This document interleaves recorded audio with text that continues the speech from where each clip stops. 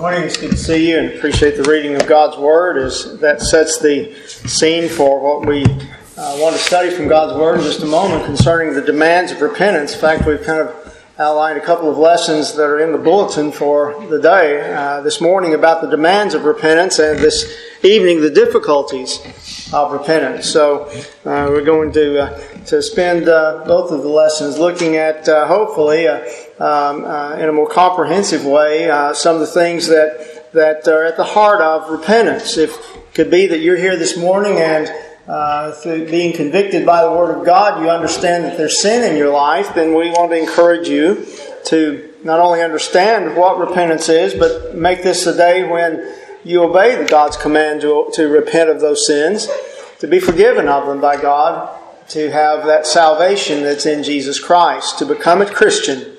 Repenting is part of being preparing the heart, so that in confession of a faith that we have, that Jesus is the Christ, we may be baptized into Christ for the remission of sins. And so if you're not a Christian, we want you to become one, to be saved from your sins, be added by the Lord to His church, and then to be a faithful Christian.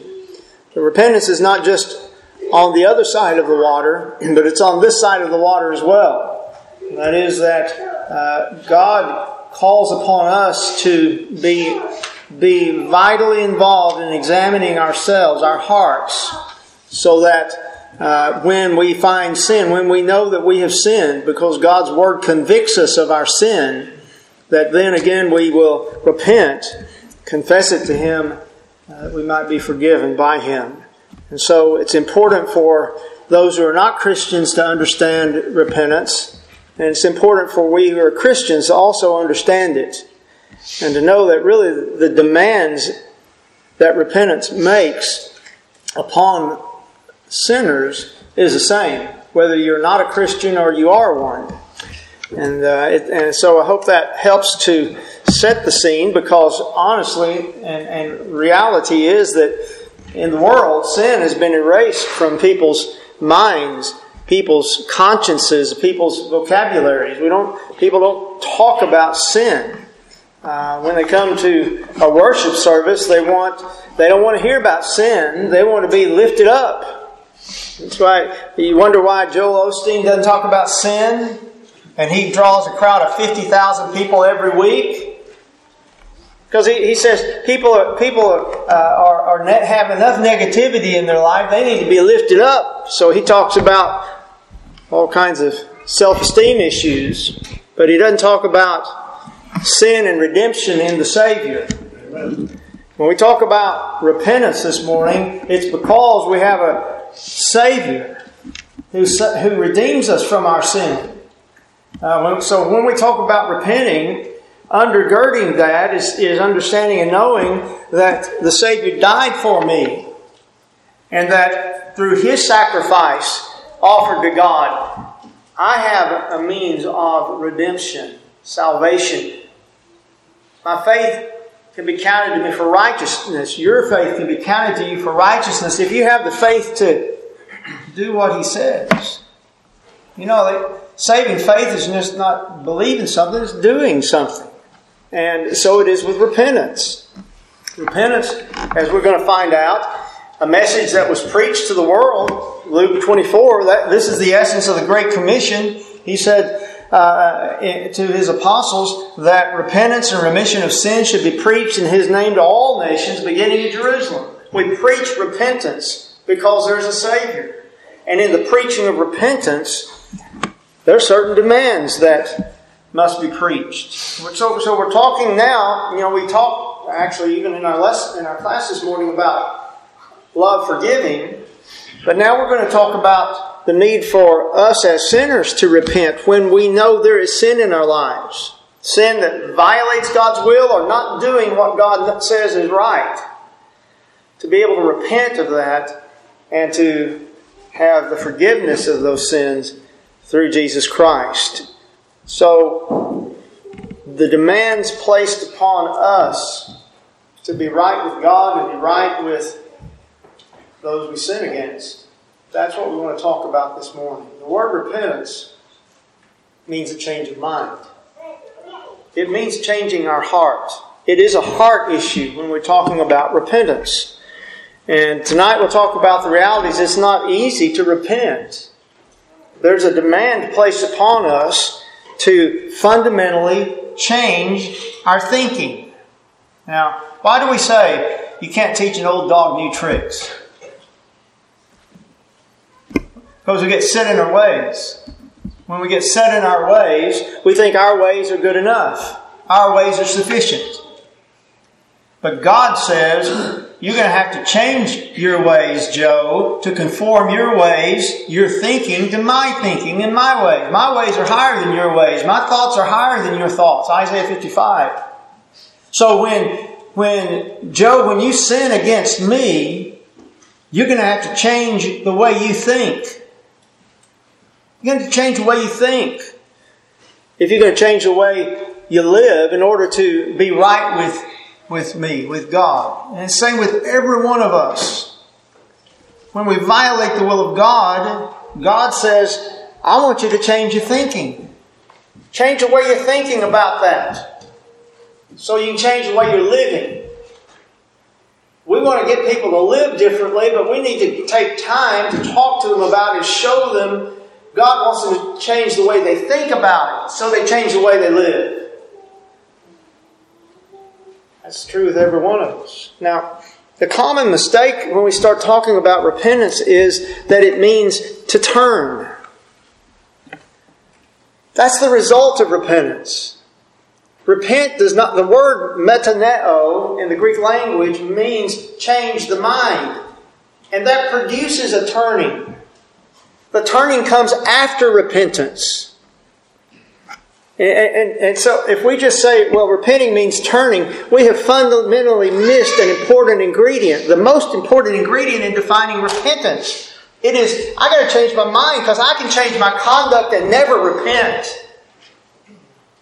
I can start coming to worship service and never change my heart about being here. God wants me to be here to learn to change my heart. That's not an excuse not to come. But I need to understand that God wants a fundamental change in my heart for being here. In Acts 26 and verse 20, you see, if I don't change my heart, I won't turn and change who I am. God wants us to change who we are. Christ will change who we are. His word of truth will change who we are. But we've got to open the heart, and that means we've got to change our heart. And that's up to us. God's not going to force Himself into your heart.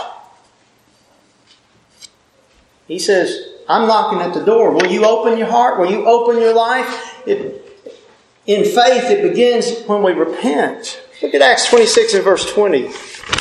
Acts 26:20. You're struggling with sin in your life? You're struggling with yielding to temptation fundamentally? Then we're talking about we're going to change our heart about it. And then we'll get to work on changing our conduct. But let's first of all work on our heart about it. In Acts 26:20, declaring first to those in Damascus and Jerusalem and throughout all the regions of Judea and then to the Gentiles, this is what Paul was doing. He says he was preaching that they should repent, turn to God, and do works befitting repentance. See, he said repentance comes before the turning. They need to repent. The sinners need to repent, turn to God, and do works that are appropriate to the repentance. So let's don't make that common mistake. Let's get it right. Let's realize that when we talk about repenting, we're talking about a change of heart. Change the way we think. Change what our attitudes are. We're changing that mechanism that drives our conduct.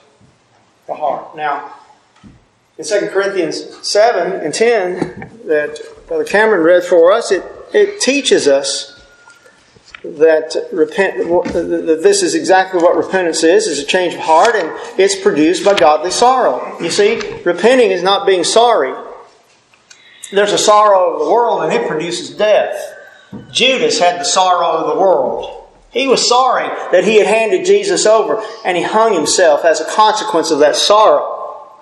He didn't have godly sorrow. He didn't have sorrow that was Godward. But this passage 2 Corinthians 7:10, actually 9 and 10, 9 says, your sorrow led to repentance. You see that? The sorrow wasn't the repentance. Your sorrow led to repentance. Godly sorrow produces repentance, leading to salvation. So we got a 3-step process. Godly sorrow, convicted by sin, actually. God's Word convicts the heart of sin. When they heard this, they were cut to the heart. What shall we do? And they were told to repent and be baptized. So we've got the hearing of God's Word that convicts the heart of sin, that produces, and that conviction is that godly sorrow, producing repentance. When they understood, we have a commandment before God. God has commanded us to change our heart toward the sin we've committed. Change their heart, and then it says that leads to salvation. And there's no regret in that. Sorrow of the world produces death. There's plenty of regret there. But you see, godly sorrow produces repentance. Convicted by truth that there's sin in my life. Now, is truth convicting you this morning that there's sin in your life? If it is, then you need to have the godly sorrow from that conviction. You know, you can go one or two ways. You can choose to have godly sorrow, or you can choose to get upset. You can choose to harden your heart. You can choose to ignore that conviction. And over time, that conviction will leave, because God's not going to force His way in, you see. But if you're convicted of sin, then change your heart about the sin and let that lead you to the fruit of that repentance. Changing the heart, changing the life. You see, change of life comes when we change our heart. Christ has commanded repentance. He said, I tell you that unless you repent, you will also perish. Luke 13:3 and Luke 13:5. It is not optional if we want to be saved. If we want eternal life, then it's a commandment that we obey out of love for God, love for Jesus. God commands all men everywhere to repent, Acts 17:30. And He has provided a word that will convict us. But we have to use it to examine ourselves. We have to be comfortable with the word sin. Know what it is from truth. Be convicted when we find it in our hearts. Have godly sorrow over that. And repent. Producing the fruit of that repentance. That is the effect of the repentance. We'll talk about that here right now, because I'd like for us to look at Luke 3, 8 through 14. And note some of the real demands that are placed upon the person who repents. When we say, I repent, there's some real demands in Scripture that God puts on us in this issue, this matter of repentance. In Luke 3, let's just pick our reading up actually, I have verse 8 there. Let's verse 7. This is John preaching in the wilderness to the Jews who came out to him. And he said to the multitudes that came out to be baptized by him, brood of vipers, who warned you to flee from the wrath to come? Now, whatever John was preaching and doing had escaped from wrath to come as a result of it. Preaching of the Word of God, verses 2 and 3. The Word of God came to John, and he was preaching a baptism of repentance for the remission of sins. So the effect of believing and obeying His Word was escaping wrath against sin. Remission of sin. That's what you want, isn't it? You want your sins to be removed?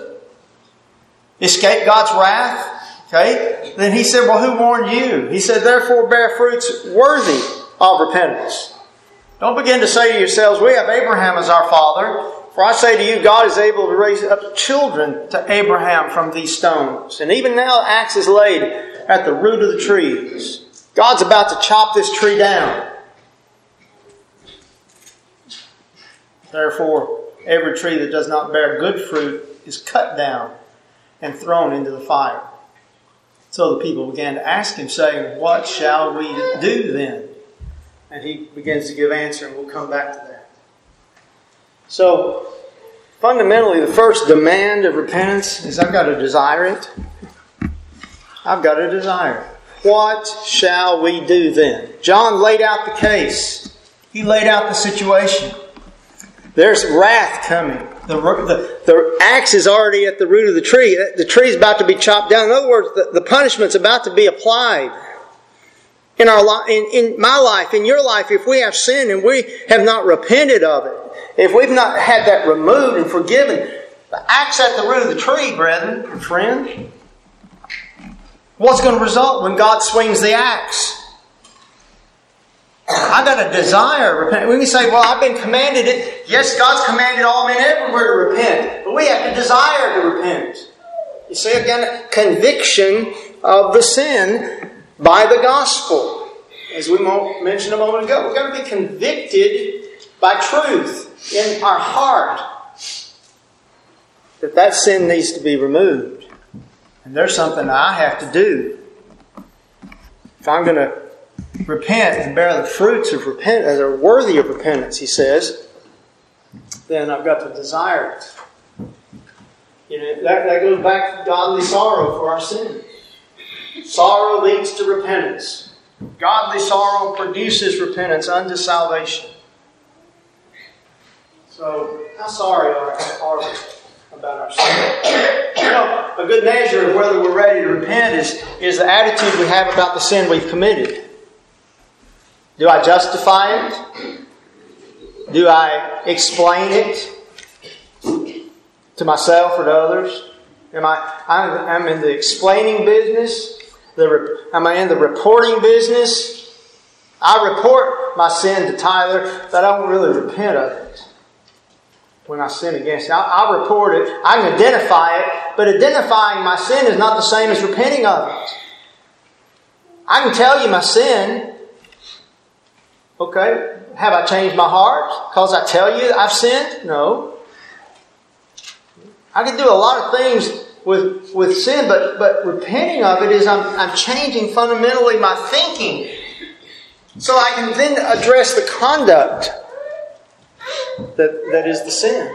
Our conduct comes from our hearts. So that's where we got to go. Look at that happening with Simon in Acts 8th chapter. We've got to go to the heart for sin's remedy through the blood of Jesus Christ. In Acts 8th chapter and beginning in 20, here's a man who had recently become a Christian.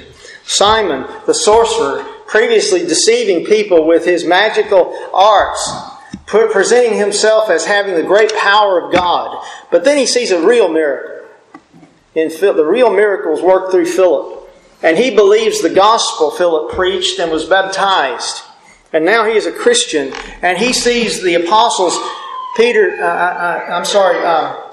and John. He sees Peter and John laying their hands on Christians and imparting miraculous spiritual gifts to them. And he offers them money, saying, "Give me also this power that on whomever I lay my hands, they may receive the Holy Spirit." Verse 20, Peter said to him, "Your money perish with you, because you thought that the gift of God could be purchased with money. You have neither part nor portion in this matter, for your heart is not right before God. Repent, therefore." Now get that. Do you see the point? Your heart's not right. What did he? He did something wrong. He offered the money. But behind that, there was a heart that was not right. Repent, therefore, of this your wickedness. And pray God if perhaps the thought of your heart may be forgiven you. No, it's significant, isn't it? He didn't say so that offering money will be forgiven you, but that the thought of your heart's forgiven. When the thought of the heart's forgiven, then the thought of offering money for that power wouldn't exist. Or the conduct. The conduct is remedied when the heart is changed. And so Simon answered him and said, "Pray, Lord, for me, that none of these things that you've spoken may come upon me." Simon had to want to obey the commandment to repent. That's the demand of repentance. We have to want to change our heart, understanding that it's the heart that drives sin. It's the heart that germinates sin. Each man is tempted when he's drawn away by his own lust and enticed, and that enticement, when it's full grown, brings sin, or temptation is full grown, brings sin.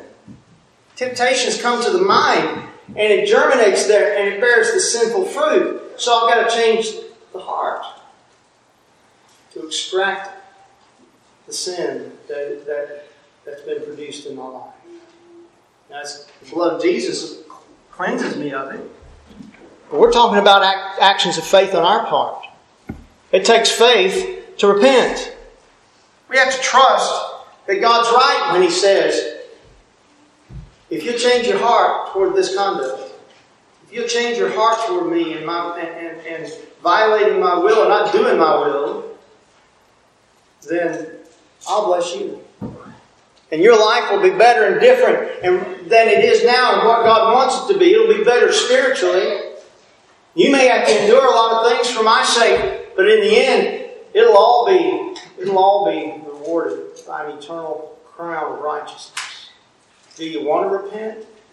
You never will unless you first want to and understand the significance of the imperative, the essential nature of repenting to be saved.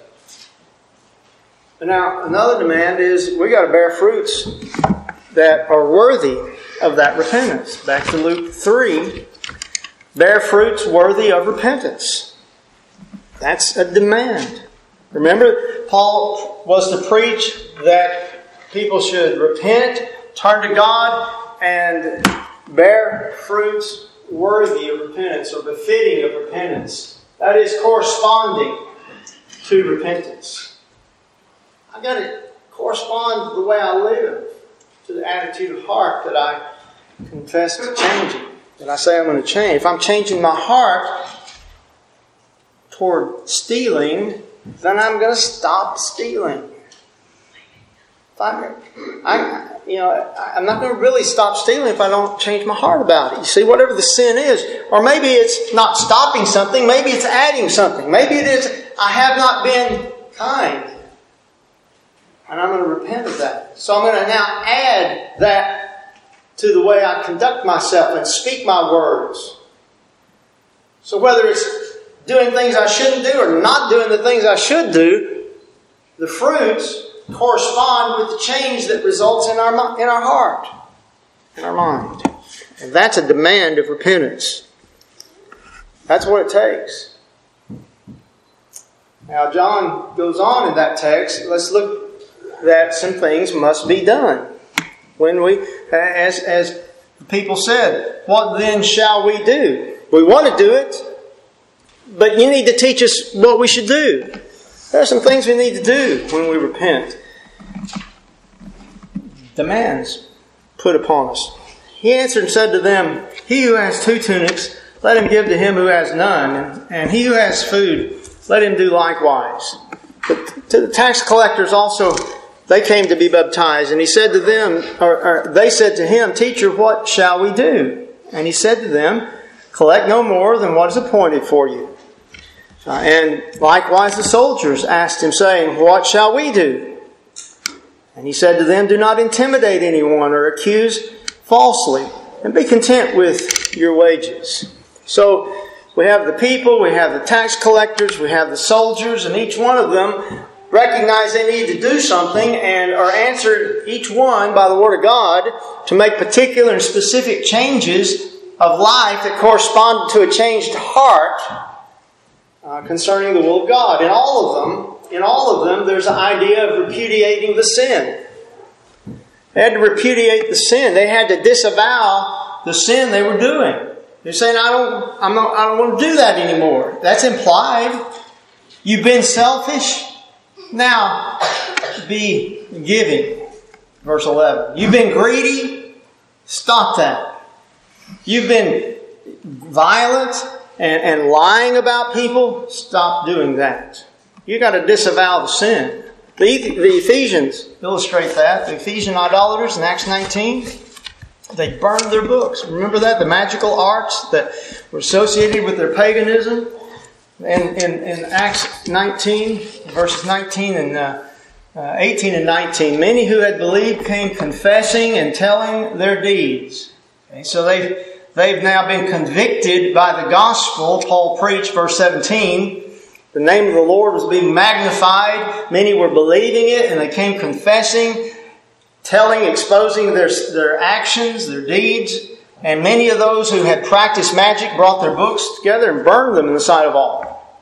And they counted them up. The value totaled 50,000 pieces of silver. So the word of the Lord grew mightily and prevailed.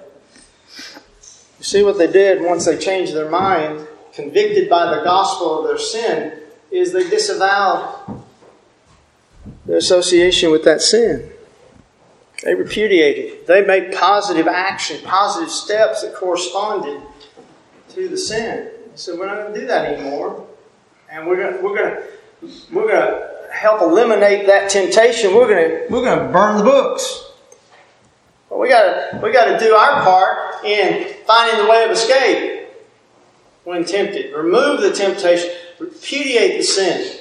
In Ezra chapter 10, and tonight we'll talk more about this. So just a brief observation as another illustration. The sinful marriages in Israel in the days of Ezra, it says there again, this is what they did. Ezra the priest stood up and said to them, you have transgressed and taken pagan wives, adding to the guilt of Israel. Now therefore make confession to the Lord your fathers and do His will. Separate yourselves from the peoples of the land and from the pagan wives. And then all the assembly answered and said in a loud voice, yes, as you have said, so we must do. Now, note in each one of these, and in this, Jesus, it doesn't say, well, there's nothing you have to do, just don't do it again.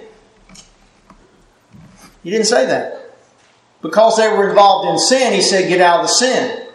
Stop committing the sin. It's not enough in repentance to just say, I won't do it again, but I'll keep on in the sinful relationship or sinful action that I've already started. No, repudiate it. Disavow it. Get away from it. We're going to have to do that. That's fruit of repentance. That they said, well, we confess we shouldn't have married those women, but now we're just going to keep them around. That wouldn't have been repentance. So when the Scripture says and shows us we need to desire to repent, part of that desire to repent is I'm ready to repudiate my sin now. I'm ready to disavow it. I'm ready to recognize it for what it is and say I don't want any more part of it. But when we do that, there's something else that comes along, and that is to restore what we did that was wrong as our ability enables us. Zacchaeus, in Luke 19th chapter, verses 8 and 9. Remember Zacchaeus? The little man who had a big faith. It says that as he's in the tree to see Jesus as He passes by, and now he has gone to his house and speaking with the Lord. In verse 8, Zacchaeus stood and said to the Lord, look, Lord, I give half of my goods to the poor. And if I have taken anything from anyone by false accusation, I restore fourfold. And Jesus said to him, today salvation has come to this house because he also is the son of Abraham. For the Son of Man has come to seek and save that which is lost. Zacchaeus was lost, but now he's saved because you see he demonstrates in his life, among other things, a faith that caused him to be careful to restore when he had taken things falsely. If somebody had lied to him, if false accusation had brought taxes into his purse, he said, I restore it 4 times over. You see, sometimes we want to just say, well, I did wrong. I admit it's wrong. I don't want to be a part of that wrong. But then we don't really work on trying to restore the wrong we did. That is, correct the things that happened. The law of Moses commanded restoration. We're not under that law. We're under the Christ gospel that says we need a heart that brings fruit that's worthy of the change of heart.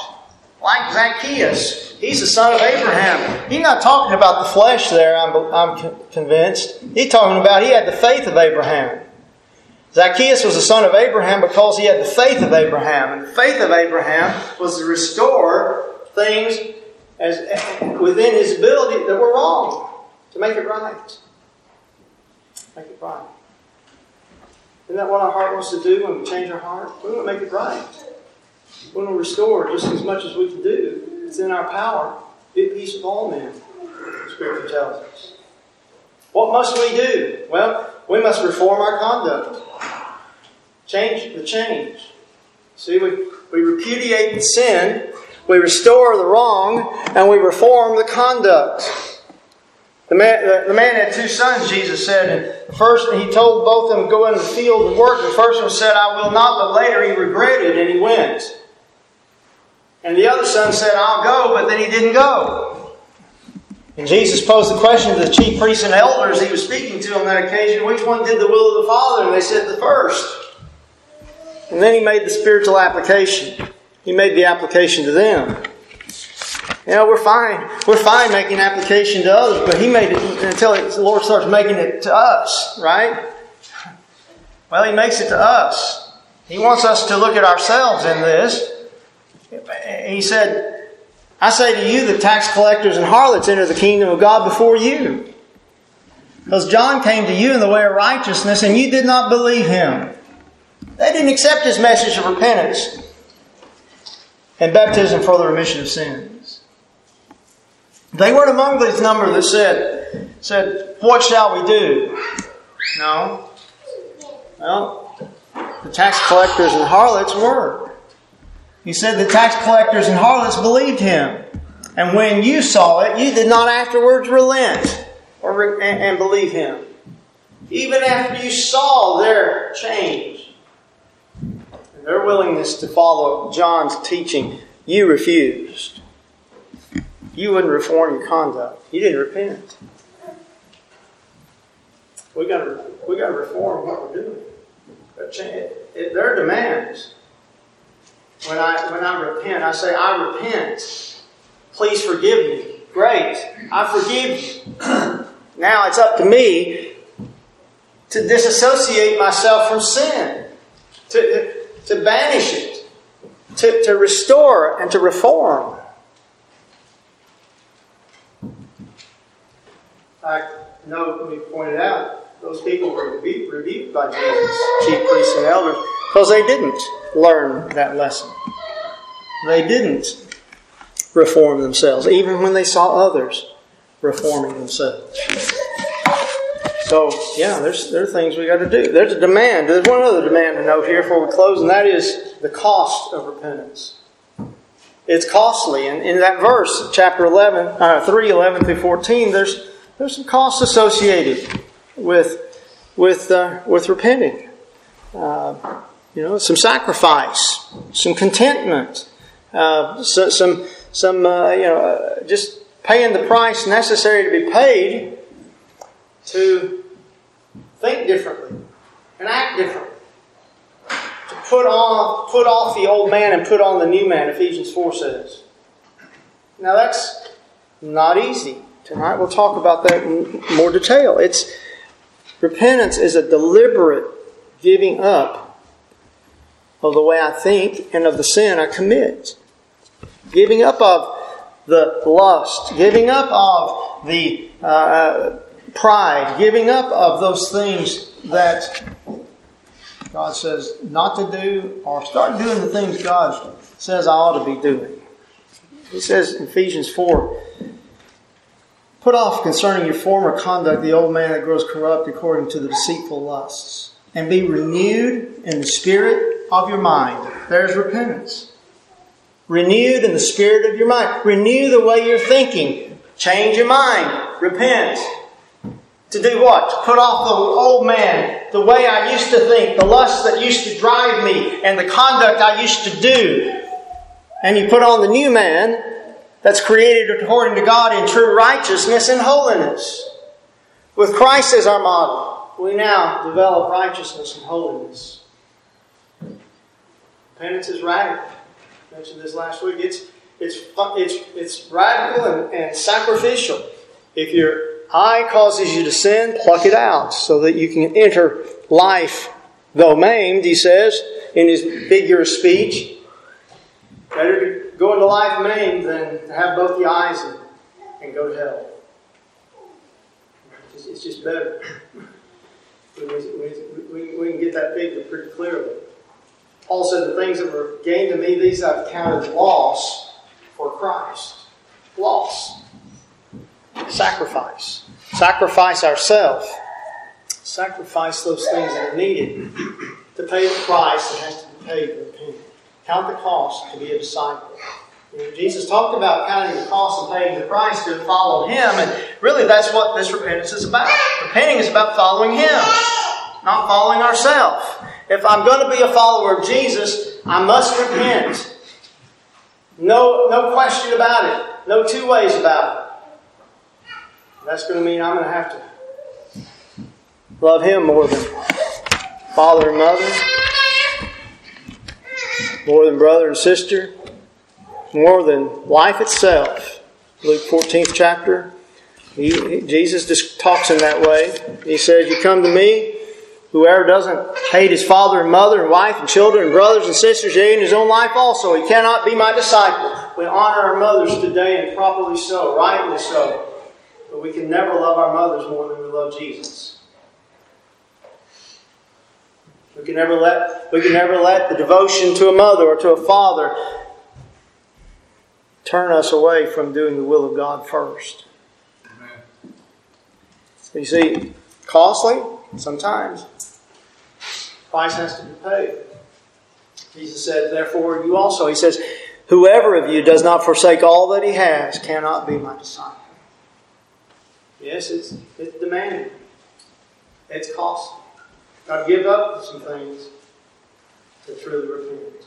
Let's close by looking at the effects of repentance. Because you see, we can see repentance. The Bible teaches us that when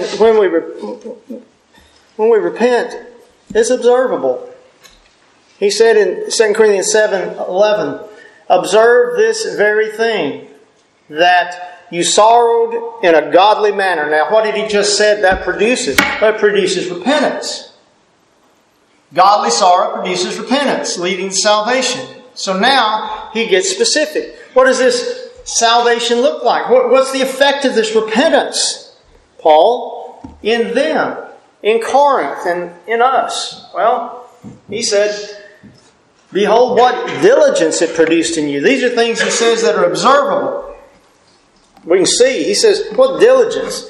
You had a careful rush to correct the sin. When Titus came to you and he brought my first epistle to you of the sin there that you were accommodating and participating in, he said, you repented. 1 Corinthians 5. And other sins that 1 Corinthians talked about. There's a careful rush to correct their sin. You were diligent. That's the fruit. That's the effect of repentance. We rush to correct things. What clearing of yourself? There's a diligent change that answered the critics, that would answer anyone who stepped back and say, well, you haven't really repented. No, there's a clearing. The word is apologia, apologetics, giving an answer. You said the fruit you're bearing in your life gives clear answers that you've repented. That's what it does. You can see when there's repentance. Indignation. Displeasure over the previous sin.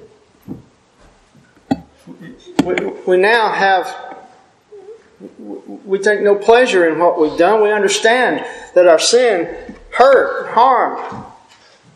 And now we have no pleasure in that. What fear it produced in you? A dread. Phobia is the word there. Fear Him who destroys soul and body in hell. Fear God. That's seen as an effect of repentance. What vehement desire. You have an earnest longing, a yearning to do and be right. It's obvious because of conduct that ensued. They followed the will of God. You see, they obeyed the commandment because they repented. They changed their mind toward it, toward their sin. Zeal, what fervent spirit. You are not apathetic, but zealous in following the commandment of God. Vindication. You doled out justice. Handing out justice. You vindicated because now you're on the path of truth and justice rather than sin. You repented. You changed your heart about the sin. You've been proved clear in the matter. You've proven yourself, as he sums it up, that all things you proved yourselves to be clear in the matter. To be pure, where once you were defiled. There's fruit to repentance, but it's demanding. We've been commanded to repent. We've got to repent to escape wrath to come. We will perish if we don't repent. We've got to fundamentally change our heart. Convicted by truth of sin. Change our thinking about the sin to change our conduct concerning the sin. That we stop the sin and we bear what is good and right in the sight of God. If there's sin in your life this morning, we hope that God's Word has convicted you to repent of it, to change your mind and bear the fruit of that repentance. God will forgive. He has remission of sins ready and available. He wants to forgive you when you repent, and He will. And we want to encourage you in that, to become a Christian or to repent as a child of God, to change our heart and life towards sin and bear its fruit. We want to help you do that. Won't you respond to God's call while we stand and we sing?